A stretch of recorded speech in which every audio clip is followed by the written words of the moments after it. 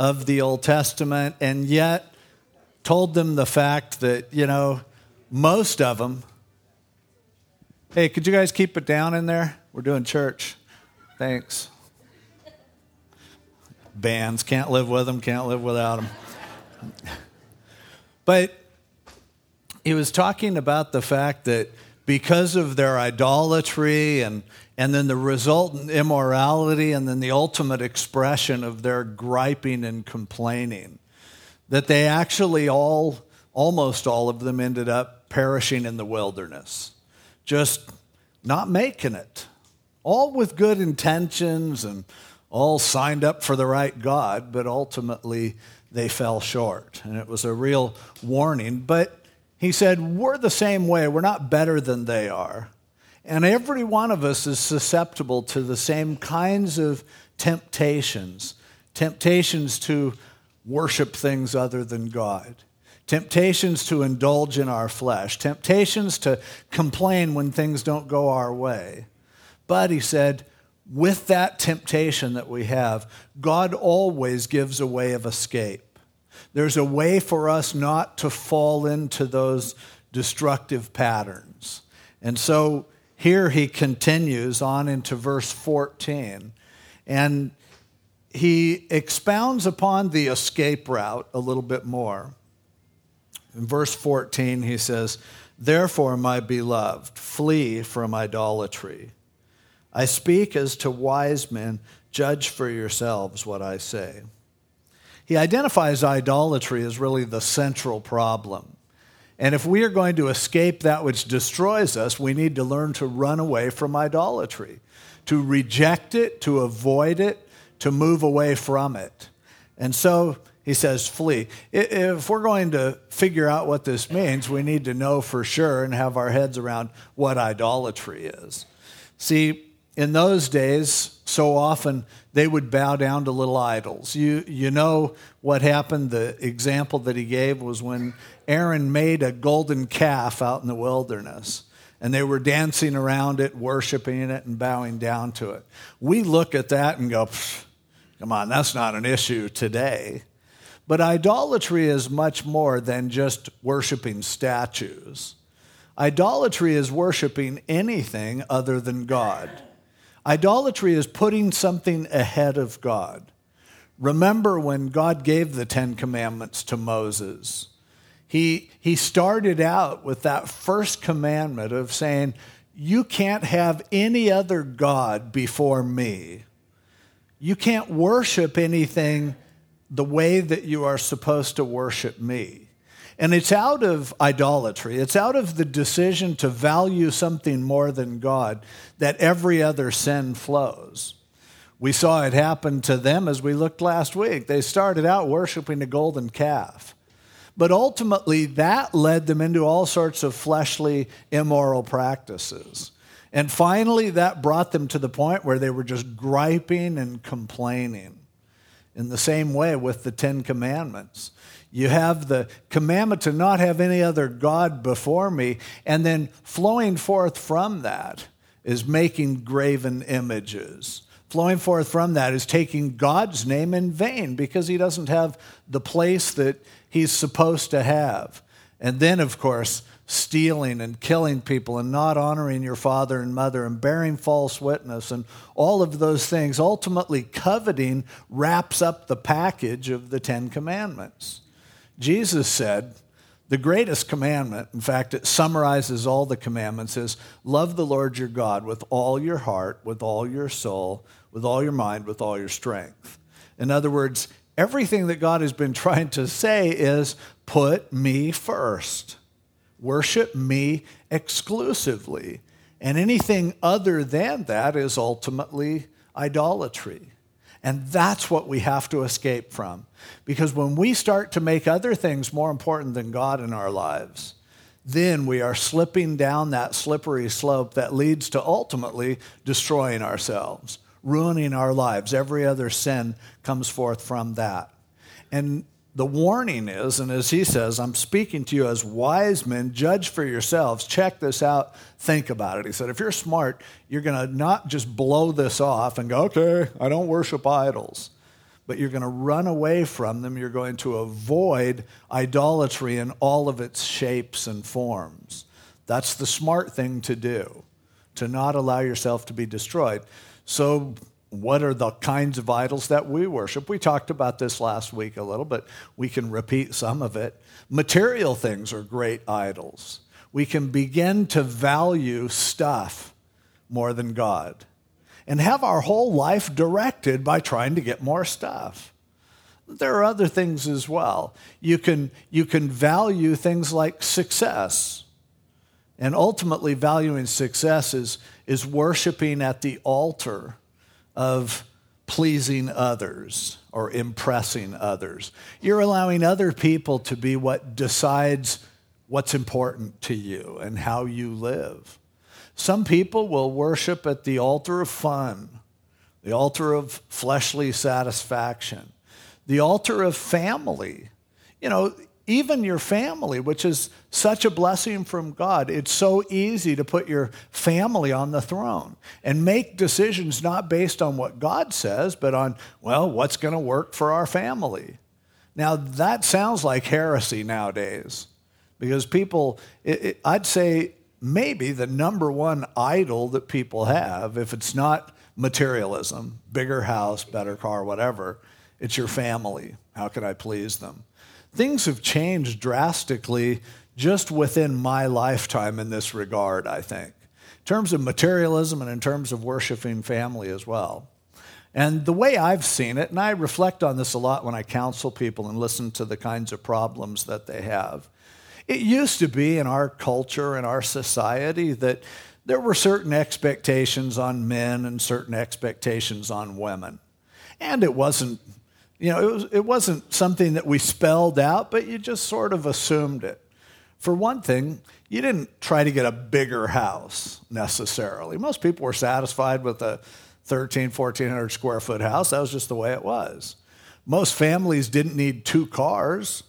You had 1 car because mom was at home taking care of the kids and cleaning and preparing meals, and that was what was expected. The husband went to work and brought home a paycheck and showed up in the evening, and dinner was prepared for him and the paper was ready, and that was just that simple life. Maybe there were only 3 channels on TV, so only so much stuff you could watch, and the family would play games and maybe a little Monopoly or something like that, and that was the simple life. For 1 week a year, you'd go on vacation.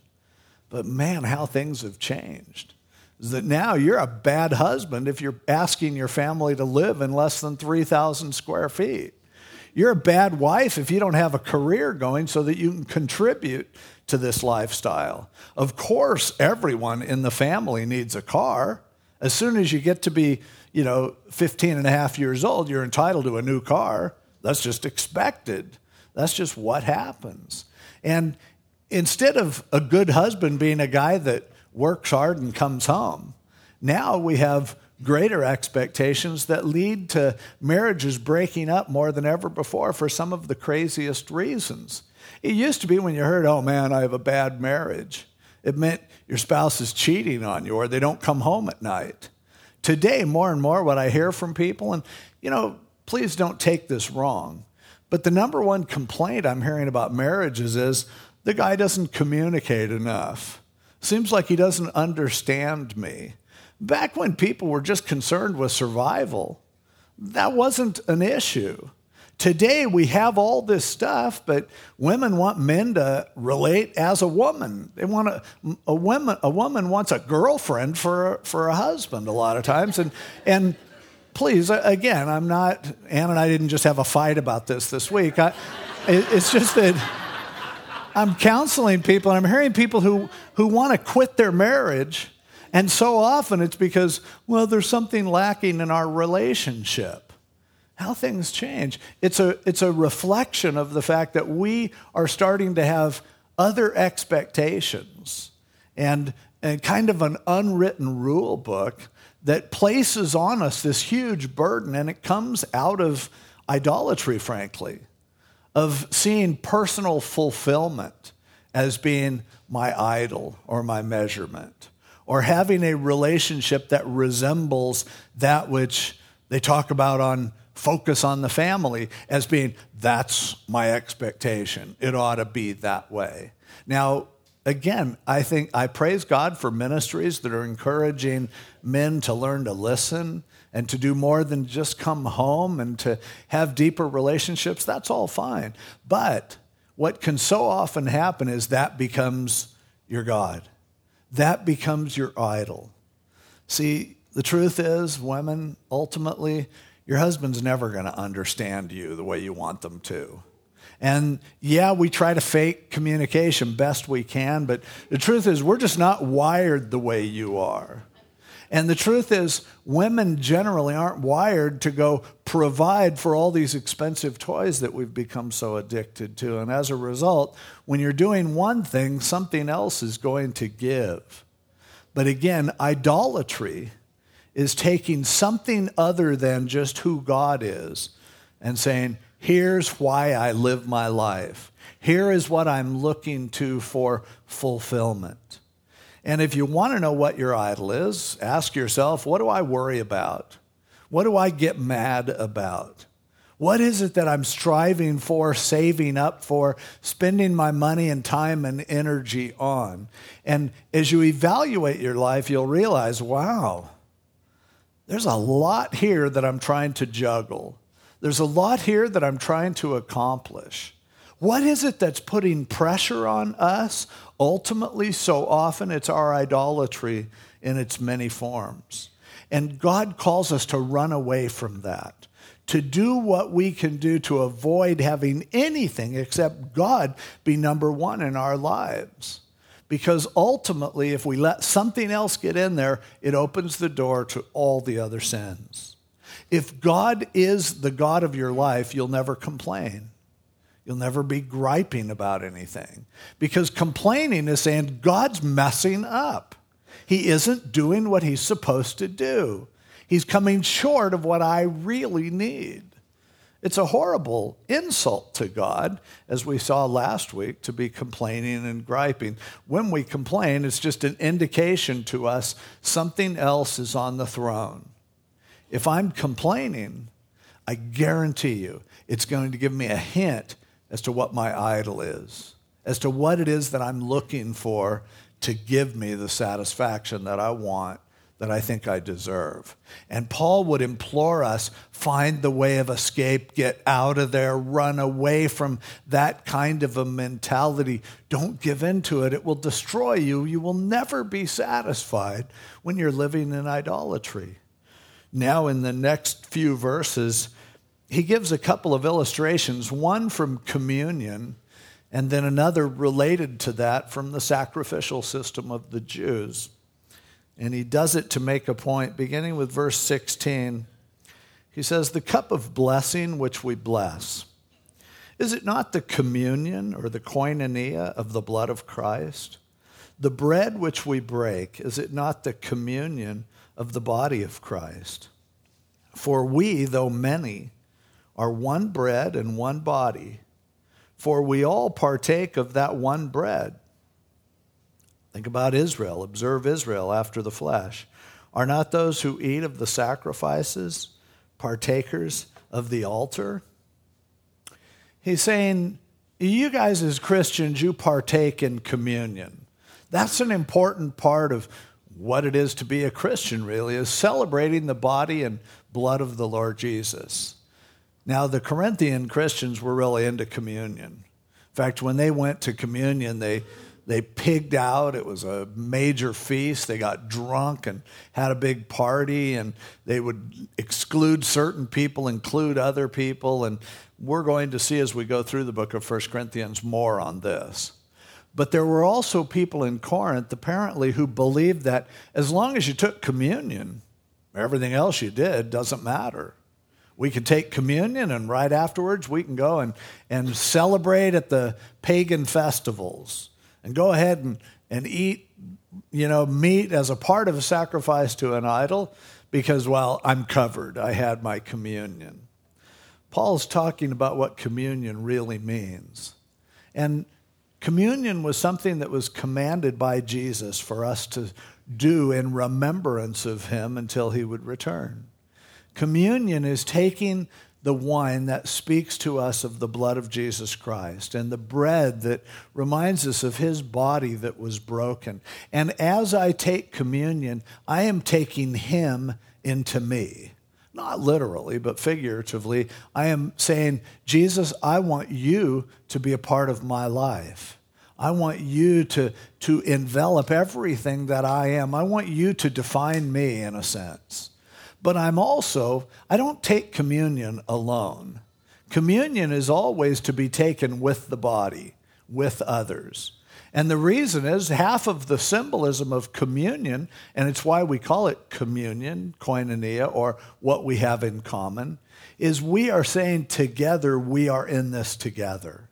We are a body gathered together, connected to each other.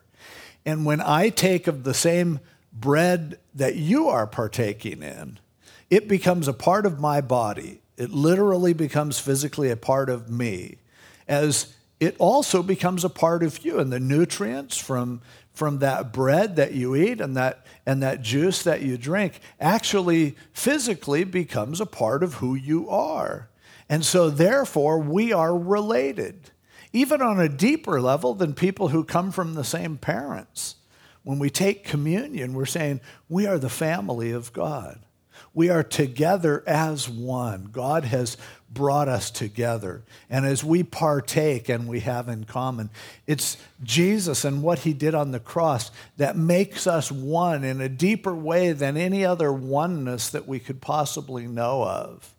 And he says, in the same way, the children of Israel, as they would partake of the sacrifices, they would sacrifice an animal and then the people would eat from those animals. They were saying, this identifies me as a child of God.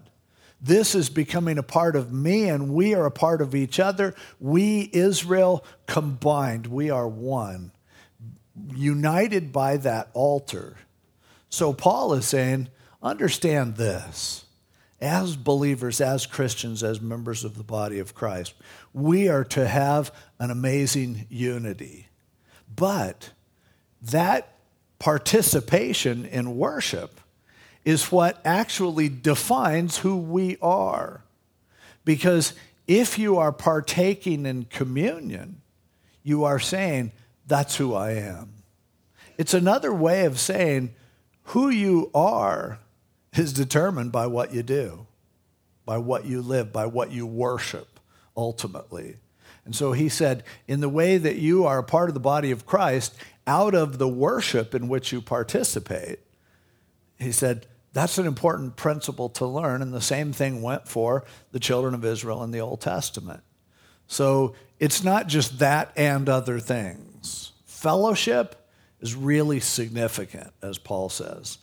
But now he goes on in verse 19 and says, so what am I saying then? That an idol is anything, or what is offered to idols is anything? He figures that right away when they hear him saying this, that they're going, oh, I guess he's saying because we take communion, we shouldn't be eating meat that's sacrificed to idols. See, their reason for thinking it was okay to eat meat that was sacrificed to idols was because idols are pretend. They're not even real. So now he says, so if that's what you're thinking, no, that's not my point. Track with me further. He says, rather, verse 20, that the things which the Gentiles sacrifice, they sacrifice to demons and not to God. And I do not want you to have fellowship with demons. Wow. That's kind of serious. That those pagans are actually sacrificing to demons. Now, again, for us, we could make too much of this and think that Paul is saying, oh, all of those heathens were actually, there was a demon in every one of those idols. Each of those wooden idols, each of those gold statues, there's a demon behind all of it. And that's not what he's saying. Those gods were pretend gods. But he said, when you decide to worship at an idol, what you are doing is the same things that demons have done. In the same way that by taking communion, you're a part of the body of Christ, by worshiping the things that the world worships, you are a part of the world in a way that ultimately also causes you to conform to everything that's valuable to Satan and to his demons. See, Satan, what he has tried to do all along, and Peter says that he's a roaring lion roaming around seeking whom he may devour. Satan, ever since he fell, he desires to see other people fall and other people fail. And every time someone destroys themselves, they are following the agenda of Satan, whether they realize it or not. Every time we do something that's destructive to us, we're following along with his plan. But what's this about the demons? Well, who are the demons? Demons were angels who were created to serve God. But when Satan rebelled against God, in that first act of idolatry, really, where he said, I don't want to follow God. I want to follow me. And that's the essence of satanic idolatry is, I want to be God. The demons chose to fall with him. The demons were the first idolaters in a sense, because they said, we could worship God, but instead, we're going to go follow Satan and do what he has done. Now, all of idolatry that's happened ever since, every time someone falls into worshiping something other than God, what we are doing ultimately is we're doing what the demons do. And Paul's saying, you're in bad company. Not the old 70s band, but really, you're in horrible company when you are trying to, you're fellowshipping with God and his people, but in reality, you are partying with the devil and the demons. Because what you are doing is tantamount to what they did. You're following after this kind of a standard. And as he says, I'm trying to keep you from being in fellowship with demons. I'm warning you. Now, most idolatry does not seem like following demons. And, even people who join the Church of Satan, the Church of Satan doesn't even believe in Satan. Anton LaVey, who wrote the Satanic Bible, doesn't really believe there is a devil. There is a devil, and he's cooperating with them. But ultimately, what Anton LaVey wanted to do when he started the Church of Satan was to do everything that's opposed to Christianity. And so they have all their devil talk and everything, trying to freak us out, like so many of the rock stars and everything talk about the devil. They're just trying to be weird. They don't realize that there really are demons and there really is Satan for the most part. Now, there are some of them who do. There are some crackpots in this world who actually want to fellowship with demons, who drink blood and sacrifices and desire to be empowered by demons. And there are some people who are that sick, who are all occultic and everything. But see, there are a lot more people following the demons than just the people who wear it on their shirt. Because everyone who worships anything other than God, everyone who puts something ahead of God, everyone who violates the commandment, no other gods before me, is in reality in fellowship with the demons. Because you are falling in the same way that they fell. You are valuing what they valued. You're succouring for what they succored for. And Paul said, that's the deal. That's what's happening. And so when we complain, we're in bad company. Because the great complainer, the accuser of the brethren, Satan himself, that's what he does. That's what the devil does. When we lie, when we're phony, we're playing along with the father of lies, doing what he does. And Paul is saying, look at the fellowship of the faith and understand what communion means, that you have Jesus in common. And then look at who you are connecting with when you do those things that are basically idolatrous. And I would propose to you, the reason why he's concerned and warning is that most people who are fellowshipping with demons don't realize it. There are many people, just like in the Old Testament, there were many people who thought they were Jews, Because they had passed over the Red Sea and said they would obey the law and they had conducted sacrifices, and yet they died in the wilderness and they didn't know they were in danger. They would have argued there's no way we're the people of God. But by putting other things ahead of God, well, you can tell yourself all you want that you're godly, but you're not. You're fooling yourself. You're in fellowship with demons. And I would suggest to you that every one of us is in danger of that, of connecting our values and what matters to us with that agenda that's the agenda of Satan and his demons. And Paul's warning us against this. Every time we complain, we're fellowshipping with them in a way. They say, amen, I agree. Every time we lift a finger to say something against one of God's people, every time we say and do things that cause division in the body of Christ. You know, there are so many people who are running around trying to divide people, trying to say, I'm right and you're wrong and all that kind of stuff. It's so easy to fall into that and think you're representing God. And yet, while we are doing that, what God's word said is, that's one of the things I hate. One who sows discord among brethren. That's one of the things that is an abomination to me, God says. And yet, how many times in some kind of a spiritual delusion, we can convince ourselves that God is on our side when we do the things that he says he hates.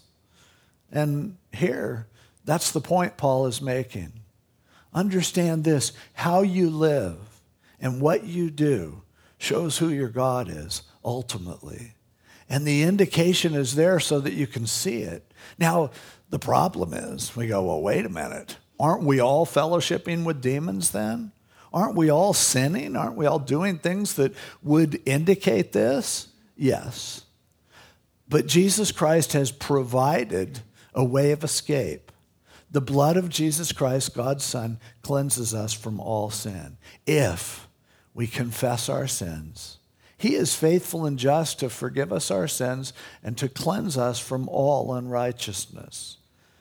But as the children of God, and that's the purpose of communion as well, for us to be reminded of the cross, for us to repent of our sins, for us to admit that we are wrong, for us to undergo a reassessment of our values. When we fall into the values that are more demonic than godly, God wants us to be convicted and go, you know what? I have been worshiping things other than God. I have been putting other things ahead of him. I have been doing the things that he says he hates. And I want to repent of that. It's God calling us to run from idolatry. It's him telling us, don't live this way. You don't have to live this kind of a lifestyle. But it's a dangerous place to be in fellowship with demons. Because if the flow of our life tips that way, we are truly in danger. As to what kind of danger, I'll let you solve that yourself theologically. You could talk about that all day long. All I'm saying is, Paul says, when you put something else ahead of God, you're in fellowship with demons. You're doing what they want you to do. Now he goes on to say, you cannot drink the cup of the Lord and the cup of demons. You cannot partake of the Lord's table and of the table of demons. Or do we provoke the Lord to jealousy? Are we stronger than he is? You can't live in both worlds. You can't do both. You can't say, in some areas, God's God. In other areas, I'm going to reserve my judgment and my decision-making and my power. It's not a salad bar of life where you can have some of God and some of the world and some of myself and some to worship things and some to, and you all add it all up together and I hope the good outweighs the bad. He says, don't mess with God. Do you really think you're stronger than he is? Do you really think you know more than he does? When you buy things that you can't afford, what are you saying? You're saying that I know better than God does because he hasn't provided for me to be able to live at this standard. But you know what? That's okay, God. I know best. So I'm going to make this happen and I'm going to do it. When you complain about your spouse, you know what you're saying? God, you hooked me up with a real loser. You didn't know what you were doing. But God, I love you, so please, can I trade this one in and find another one that's better? Who's on the throne? Who's God in your life? When you make decisions that go, well, I feel like God wants me to do this, but on the other hand, my family would never go for that. Who's God? Who are you trying to please? When what you worry about is making other people happy with what you're doing instead of answering to God alone, you're doing something that Paul says you cannot do that. God won't play if you want to have a divided heart. God won't allow you to go, yes, I need a little idolatry and a little God, and it'll all even out. Jesus said, no man can serve two masters. You're going to end up either loving one and hating the other, being loyal to one, despising the other. Nobody can serve two masters. This life is not designed to live halfway. 1 foot in the world, 1 foot in the Lord. He goes, it doesn't work that way at all. John said over in 1 John chapter 2, love not the world, neither the things which are in the world. If anyone loves the world, the love of the Father is not in him. Scary verse. Really? If I love the world, the love of the Father isn't in me? I don't know, maybe not, but that's what God said. So chances are he was right. I think he knew what he was talking about. Yes. Loving the world crowds out God because God will not sit there and compete with your stupid idols. If what you want to worship is worldly success, if what you want to worship is trying to please other people, if what you want to worship is your family or your stuff, then God goes, I'm not playing. I'm leaving. Don't mess with me that way. Because I am God, there's to be no one else beside me. The great Shema, Deuteronomy 6, the Lord our God, the Lord is one. You will love the Lord your God with all your heart. It's him completely or him not at all. You can follow all the other toys and games and trinkets, or you can decide that you are 100% committed to Jesus Christ. As he says, you can't do it that way. You can't drink the cup of the Lord and the cup of demons. It doesn't work. God says, no, you can't do that. Look over at 2 Corinthians chapter 6. As Paul in his second letter to the Corinthians talks about some of this stuff. In 2 Corinthians 6, beginning with verse 14, we see this exclusive demand that God makes on his people. In verse 14, 2 Corinthians chapter 6, do not be unequally yoked together with unbelievers. For what fellowship has righteousness with lawlessness? And what communion has light with darkness? And what accord has Christ with Belial? Or what part has a believer with an unbeliever? And what agreement has the temple of God with idols? For you are the temple of the living God. As God has said, I will dwell in them and walk among them. I will be their God, and they shall be my people. Therefore, come out from among them and be separate, says the Lord. Do not touch what is unclean, and I will receive you. I will be a father to you, and you shall be my sons and daughters, says the Lord Almighty. Do you want to be someone who's received by God? Do you want to be someone who God says, that's my kid? Then he says, that follows making a decision to come out and to be different, to come out from among them and be separate, to say, I have decided to follow Jesus, that he is the Lord of my life. I will do what he tells me to do. No other gods before him. Nothing else to be considered other than, God, what do you want to do? This is kind of scary because the truth is every one of us is fighting against the influence of idolatry in our lives every day. There is no temptation taken you, but such as is common to man. The idols are all around us. And as soon as you leave one idol, it seems you substitute another one for it. It's like people who quit smoking so they just eat more. You know, people who leave one drug and get addicted to another one. There's so many idols, it's just really hard to sort it all out. And that's why the only way out, the only way of escape is to flee all idolatry. To just go, I am putting God first in everything. And I don't care if what God tells me to do hurts my career. I don't care if it hurts my bank account or costs me a lot. I don't care even if it would cost me my family. Jesus talks about that too.